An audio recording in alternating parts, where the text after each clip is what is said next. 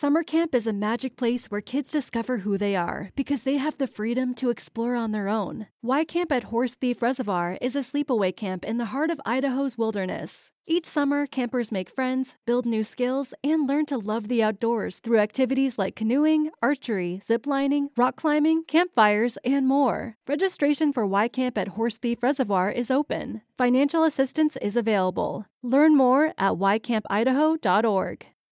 If you own a vehicle with less than 200,000 miles and have an auto warranty about to expire or no warranty coverage at all, listen up. CarShield has a low-cost month-to-month vehicle protection plan that covers more parts than ever. Visit carshield.com/audio to find out how you could pay almost nothing for covered auto repairs. Drivers who activate this vehicle protection today will also receive free roadside assistance, free towing, and car rental options at no additional cost. Get your free quote today at carshield.com/audio. That's carshield.com/audio. Hello, welcome to another edition of the Agile Uprising podcast.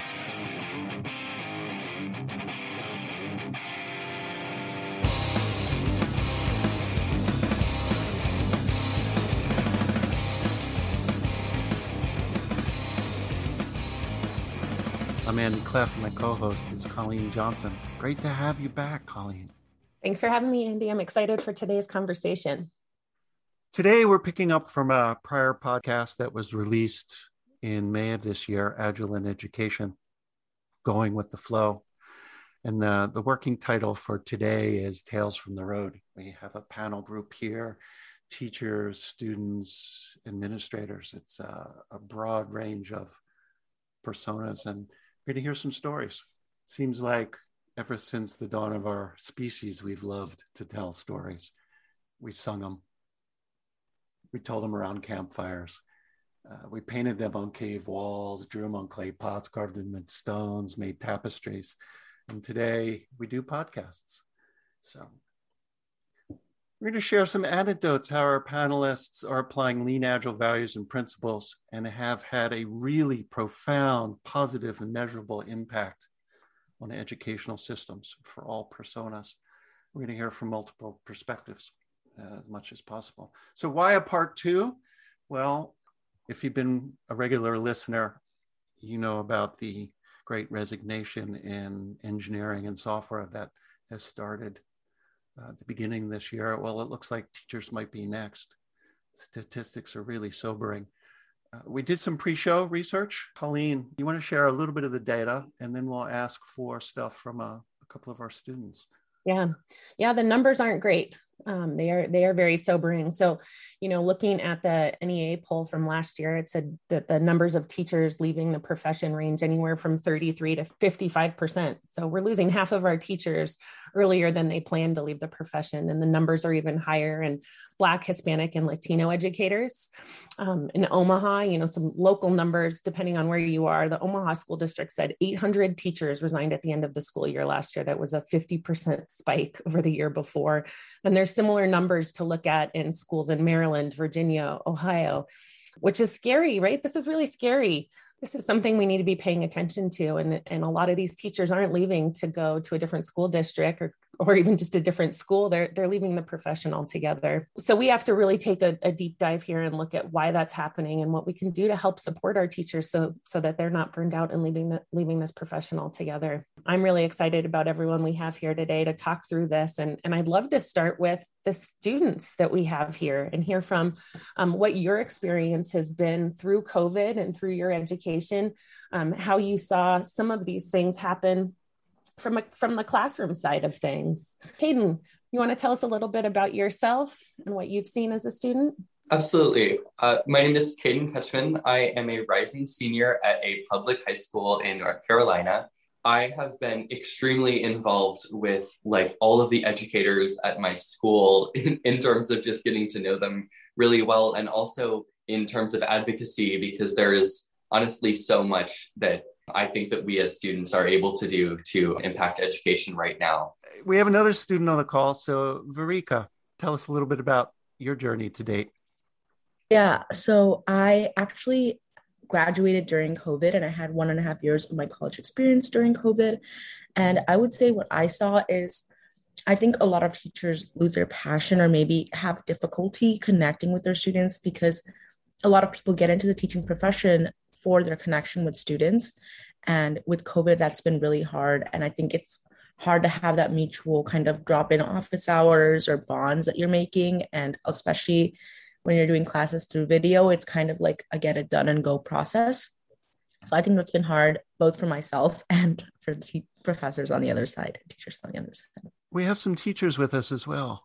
Hi, I'm Jessica Cavallero. I have been a civics teacher for about 15 years. And during COVID, just like the students just mentioned, specifically Verika, there was a real struggle in how are you going to maintain relationships and social connections with students, and how are they going to maintain those social connections with each other, which is a vital part of learning. So that is what brings us together, was finding agility and how it can connect teams in business spaces, and figuring out that that could apply to students and teachers and build those bonds and still have deep, excellent ways of learning while dispersed all around the country. My name is Rosalind Jackson. I've been a science educator for 18 years. Same thing that Jessica was saying. COVID definitely shocked everybody. And yes, you had to pivot quickly to try to maintain your drive to teach, honestly, and the drive to stay connected with your students, connected with your other teachers, connected with your school, and to maintain that proper balance and that energy to try to keep teaching and to stay in the profession. And agility was a great way to do that, which I'm sure we're going to unpack as we talk. Yeah, let's definitely unpack that, Roz. And I appreciate you talking too about, the passion, right? When I think about the teachers that have impacted my kids' lives, right? They're the teachers that I know that they had that really amazing connection with, and you could feel that passion coming from the teachers who they have had interactions with over their lives and all different grade levels. And when I think about some of this, right, you've all talked a little bit about adaptability in COVID, right? Adapting to being online with Zoom, or, how we've had to change how we teach. But do we see any change or opportunity? Or are there any stories anybody could share around how we've had to adapt what we're teaching because of COVID, and maybe students not being able to keep on pace with where they would have been had we been in a classroom? Well, at the beginning of COVID, we all went home and no one really knew how to manage these new systems. We were all, Roz and I were in school on Friday, and then we were in a virtual classroom on Monday with zero prep time or idea of how to navigate this. And while you might be a seasoned teacher, you found yourselves completely out of depth, and your students were isolated, you were isolated. And during your classes, a lot of teachers resorted to, we have to get the content covered. And so it was just the teacher's face on a screen, and the kids weren't able to really interact with the materials like they had in the past. And it didn't create that kind of warm environment and safe environment that classrooms had been before. And so a major part of having to adapt to that was how do you build those relationships and keep students learning, keep them safe, and keep that culture of community together while you're all in different places? There was a very strange adjustment when we first went online. I remember that when I went online, there was about a week where I was still learning content until I got an email from the principal at my school, essentially telling me that with what the state had decided to do in terms of grading, I literally didn't have to do any more work for the rest of the semester, and I would still have straight A's. And I was essentially told I don't need to learn anything else, because the way that the state was choosing to grade was so strange. And I remember attending classes and my teachers becoming increasingly frustrated with the way that their content was devalued. And that was a really rough time to be in education, because education turned from a sort of like actually having to learn the content for the point of learning into, just getting however many points you needed to get whatever grade in the class, and then quitting. That was definitely an odd experience. So it's really interesting. So real quick, my name is Jeff Burstein, and like so many of the people on the call, I do agile work, transformation work, coaching, consulting out in the government and in the industrial sector. And what I noticed at the beginning of the pandemic was that while industry and government had the ability to deal with distributed teams, educational systems were no longer able to kind of make that adjustment. And just hearing Caden's story, I would just imagine what it would be like to jump on any Zoom or team call and going, oh, well, based on the pandemic and how we're going to measure success, your work is all done for the year. You just take the rest of the year off and we're going to continue to pay you. Said no manager, leader, boss ever. Right. So it's just amazing how we're so quickly and as a society willing to sacrifice that thing that is probably the most important, right? The education of our students. It's an old way of working. And I'm reminded, and some of our listeners know, I'm a recovering project manager. Many of our audiences as well, right? We were trained decades ago in the Iron Triangle. And when we go into a modern organization that says we want to be adaptable, we say we got to throw that away, but they can't. It is so institutionalized. And it sounds like, Caden, you experienced an institutionalized Iron Triangle in education, right? You're assessed on these things. You already got it. Here's the content. Great. You already got it. You're done. I'm curious, 2 years later, from that Friday to Monday switch that Jessica, you described, are we still anchored in assessments, student, teacher, school, prove your worth? Here's the content, deliver it, check, check, check. And your constraints are, you got 180 or 181 days of education and delivered in 22 or 44-minute chunks. Has that been thrown away? Or are people still struggling with, well, the world's changed, but my constraints are the same? Pop up. As a teacher, I think a lot of educators in the educational framework and quite frankly, administrators, they tried or they told us that, yes, the world is different. You can change what you are doing. And it's honestly because nobody knew what we were doing at the time. But as we've quote unquote tried to rush back to normal, those old, not productive, not efficient kind of methods have reappeared. And in the name of achieving normalcy, they've kind of gotten stronger in spite of everything that we've learned during the pandemic. And that's making the battle for change, and I think causing a lot of teachers to leave the classroom, because in the face of all of this evidence that is saying what we've been talking about for decades, students are now arguing about it. Parents now see it and are arguing for change. Teachers have been doing it for decades. Even administrators are arguing for change. But quite frankly, some of them are constrained by an educational system that they themselves don't control. And a lot of that inertia towards going back to normal is flying in the face of everything that we now know needs to be changed. That is a hard kind of thing to move in the face of the entire world, not just this country, not just the United States, to try to get back to normal. A lot of people want to go back to that comfort zone, and trying to educate parents, teachers, that educational framework that no, you can do this and you can do it better. It takes a lot of effort that honestly, a lot of people don't have bandwidth to do because they're still treading water. So I think a lot of people realize that there needs to be change, but when you see how difficult that some people are making it, it's easier to just kind of either leave, like a lot of teachers are doing, or say, okay, I'm going to duck and cover until I can retire, or I'm just going to do enough, which is a disservice to our students.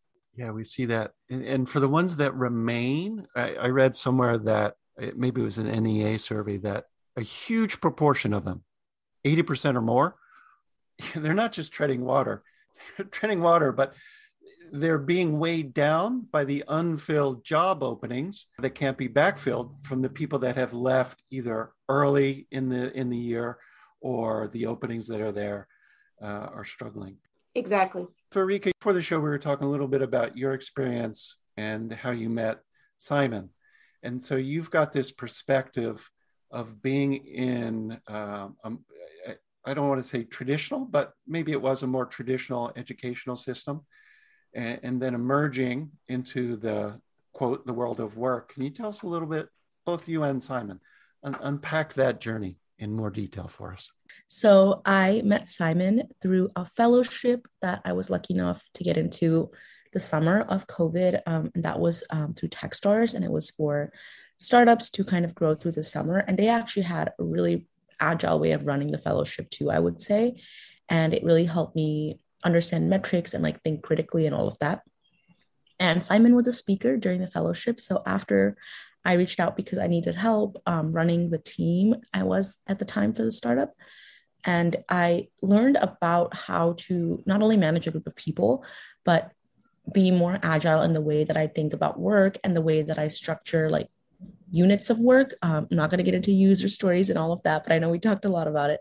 So that was really helpful. And I would say like my college experience, the entrepreneurship end of it was really great because that's what helped me get connected to programs like this and people like this.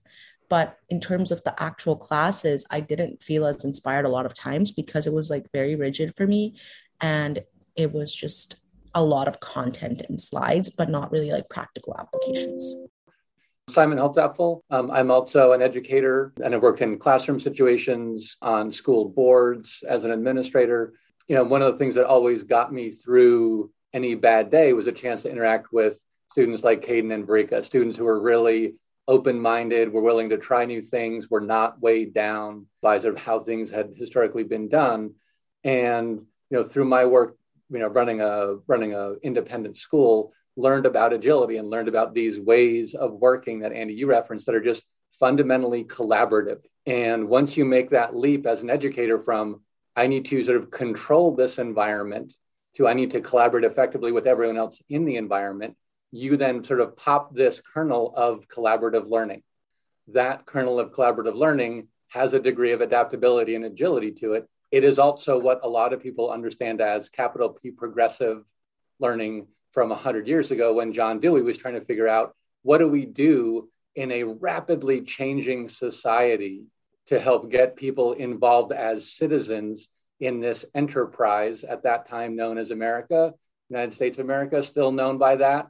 But also, you know, when you read the news, you realize there's a lot of sort of explosive pressure going on, and things like agility and things like bringing these ways of working to students feels to me more and more like an obligation because Barika is in year one of what is hopefully a long professional career.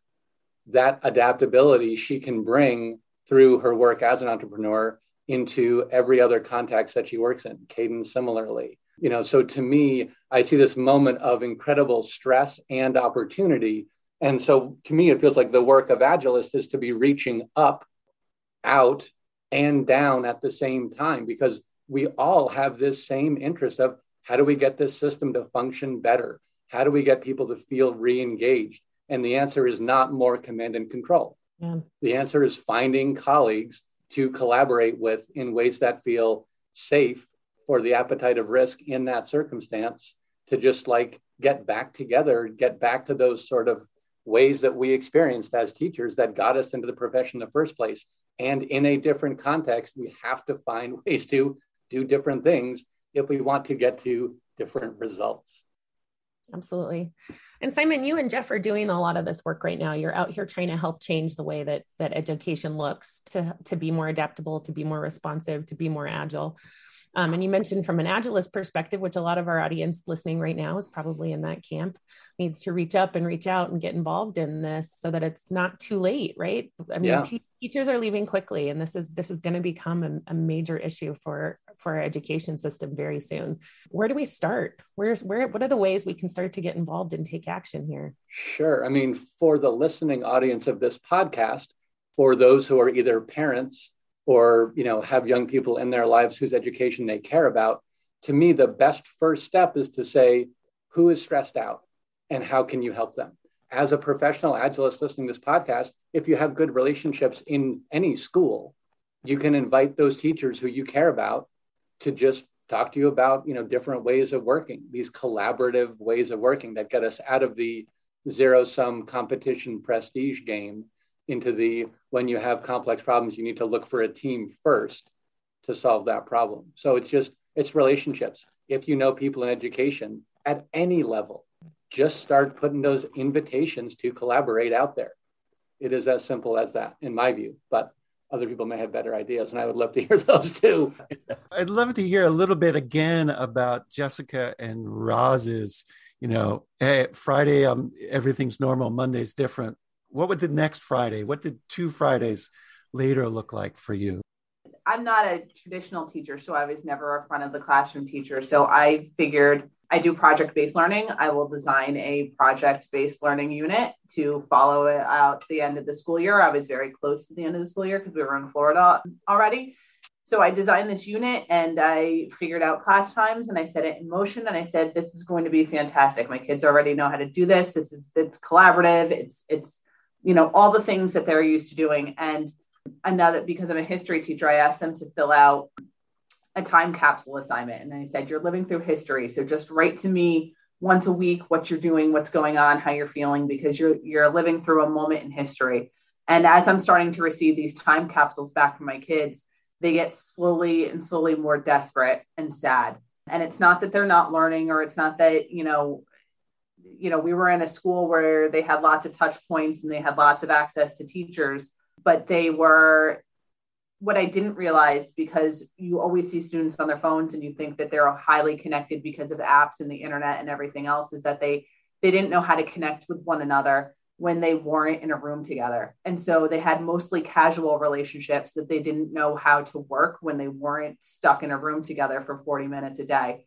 And so they were becoming increasingly isolated, and their parents were becoming increasingly stressed, and no one ever turned off cable news. So their parents are stressed, and now they're hearing they have the count of COVID on one side, and then they don't have friends on the other. And so you're getting these time capsules back, and it's getting increasingly worrying. So you start out going, okay, this is okay. We're going to maintain school. We're going to have this normalcy. And as it continues on through the rest of the year and into June, your students are really desperate just to have friends and just to have a conversation with someone. And so you'd show up for class and they just wanted to talk about how their parents let them go swimming and just tell you anything. They just wanted to sit there and talk to you like it was a different time. So that's when it clicked to me that, and I guess I knew this, but it really clicked. It was altering, honestly, for the rest of my life, that we needed to be there for our students more than just for the content part.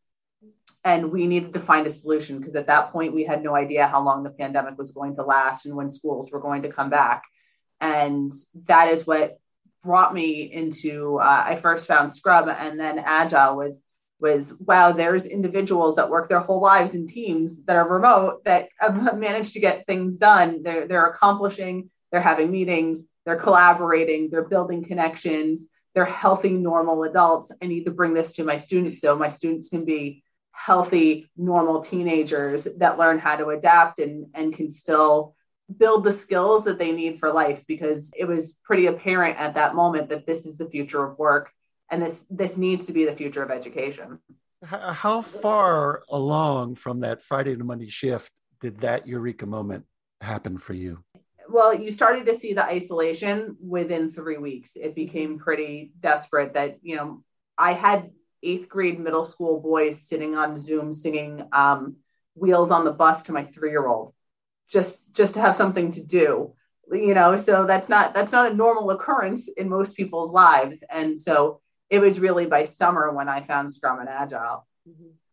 And how long did it take you to feel like you had a minimum viable experiment that you could launch in the classroom? Days, weeks, or the whole summer? I read Jeff Sutherland's Scrum book in 4 days, and I knew I had the answer to how to solve education at that moment.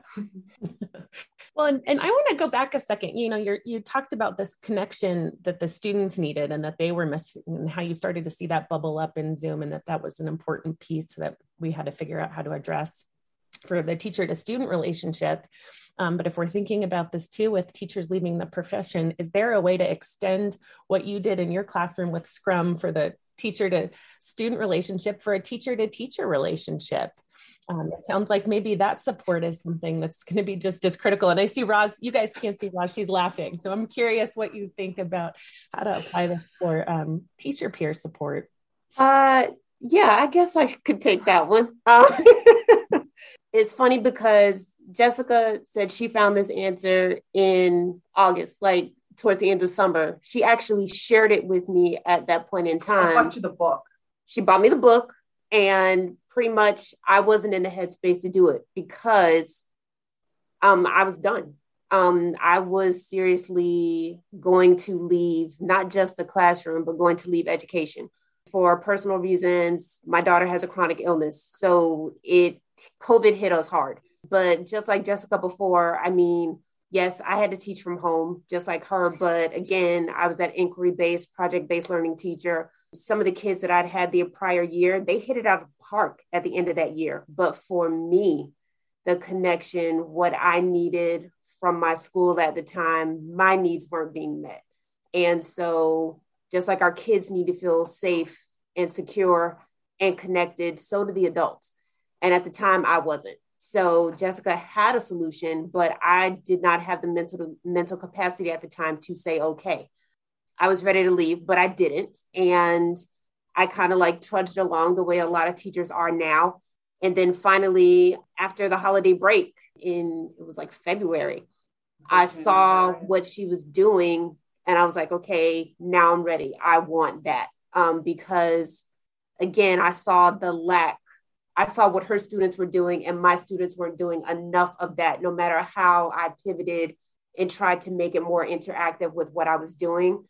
I was still doing the basic inquiry-based stuff, but I wasn't using Agile, and she was. But I was happy too. And she was happy, and that is contagious as a teacher. And plus, I mean, I knew her. We were cool. We were the two weirdo teachers at our school that always did the off-the-wall stuff with our kids. And I'm like, wait, her kids are having more fun than mine?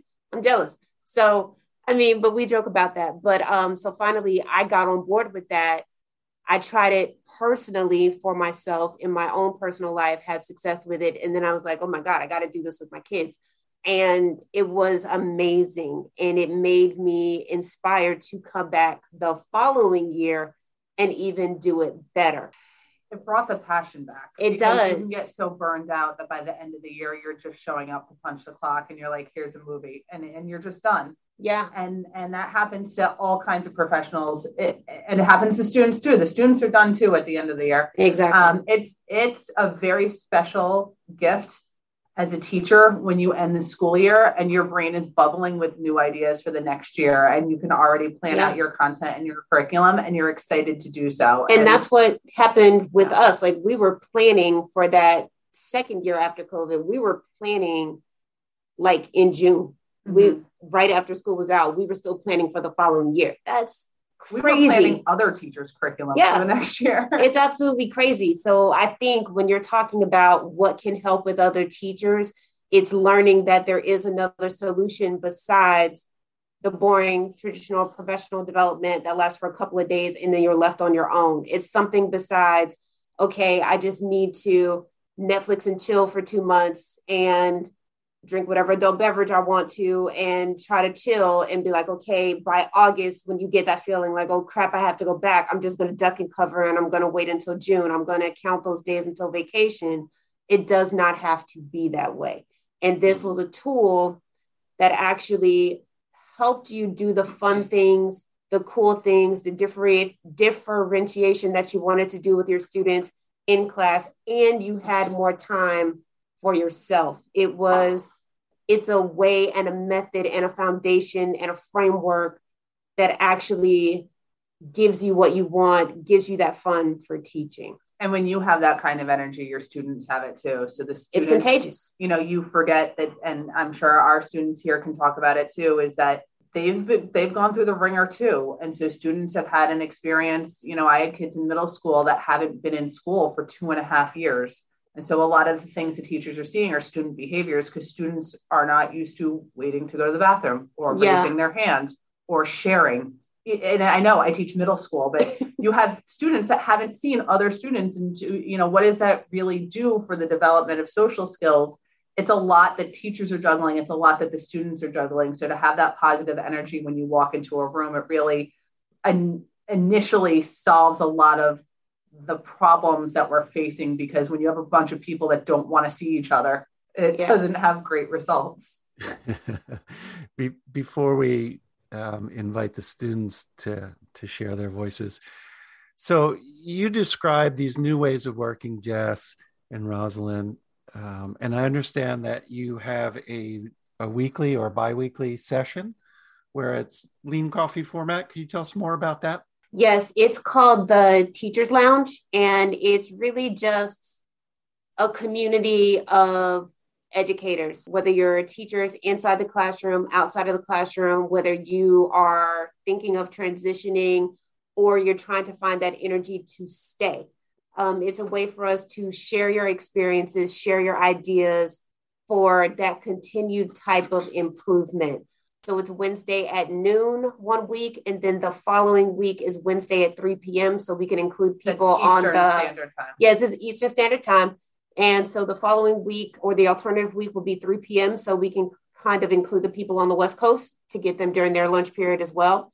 It's about 30 to 45 minutes because we know, even though it's summer, teachers are working. So we don't really have vacations, but it's an energizing kind of session to where you are sharing ideas, not just commiserating. I mean, sometimes you just have to get it out, and then we move forward and we add value, and we're trying to help other teachers find kind of like that energy that we have in that area of education, because it's all about problem solving, adding that value to your classroom, adding that value to your school, to your students. Finding your tribe. Exactly. Having people that understand what you're going through, but also people that are willing to problem solve. So not just sit around and complain, but hey, what are the issues that we're having? We're happy to listen, and we're happy to problem solve as well. So how can we bring answers to some of these really big issues? Something that's amazing is everybody is welcome. That's quite frankly how we met Caden, which was amazing. So everybody is welcome, and we love amplifying his voice, other student voices, anybody that is willing to work and bring solutions. Absolutely. Especially, we want everyone participating, because education affects all levels of society. So if you're a parent, we want you to come in. If you're a teacher, we want you to come. If you're admin, if you're an aunt, we want you to come in. You're participating in the system of society, and everyone needs help to get their voice heard. It really, for the audience members who are Agilists, it's kind of like, imagine a very large community of practice under an open-sided tent. The tent is agility, the communication and collaboration is there, and the way that you know it as a community of practice.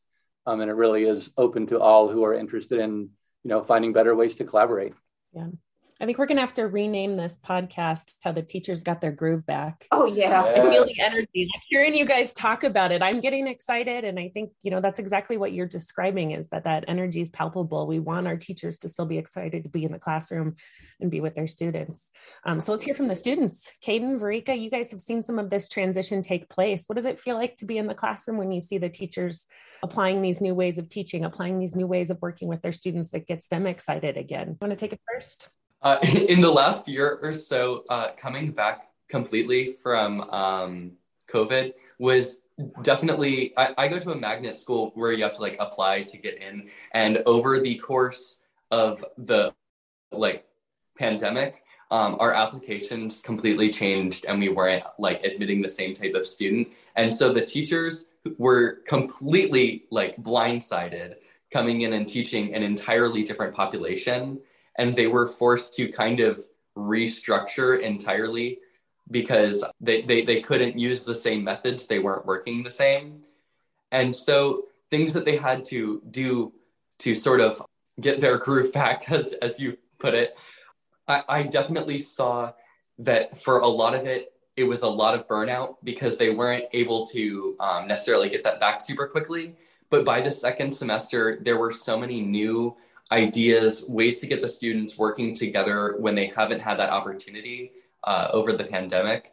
And getting the students kind of back into it was definitely just as helpful for us as it was for them, because having those students who were excited and engaged definitely helped clear out some of the burnout. But it's sad to see that not every teacher was able to get that back in the last year, but having them work together and collaborate would definitely be a huge boost for our teachers. So Caden, thank you for that. And have a wonderful time in your senior year and wherever you go next.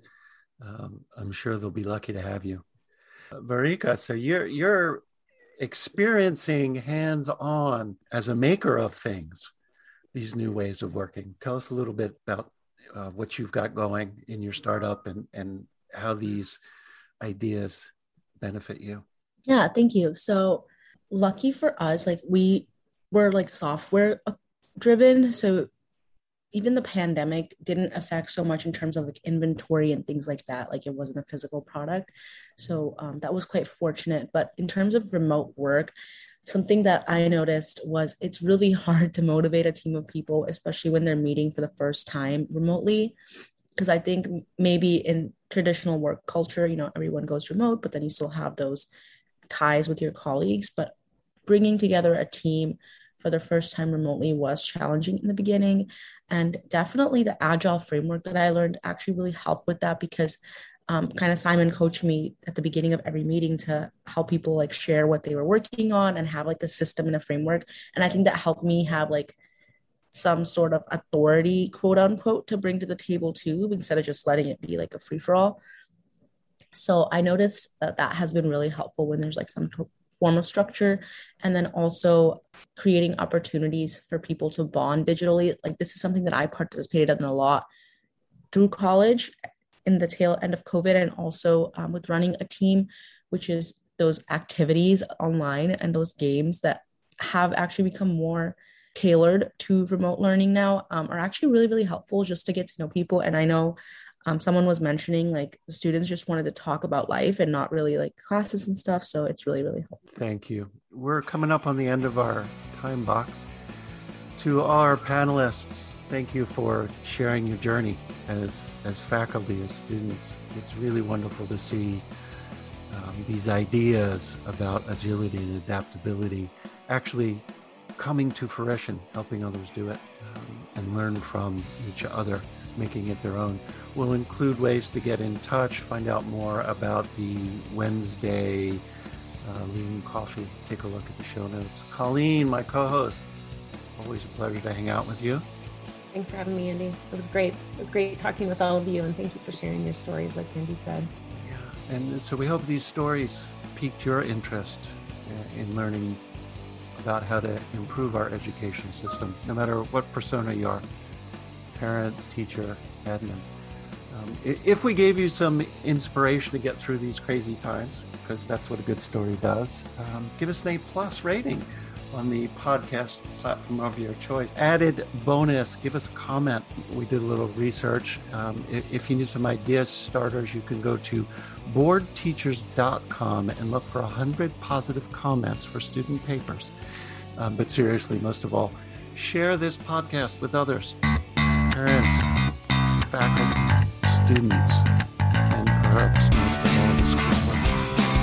Chat about looking at time from educational systems, help teachers get the groove back. Till next time.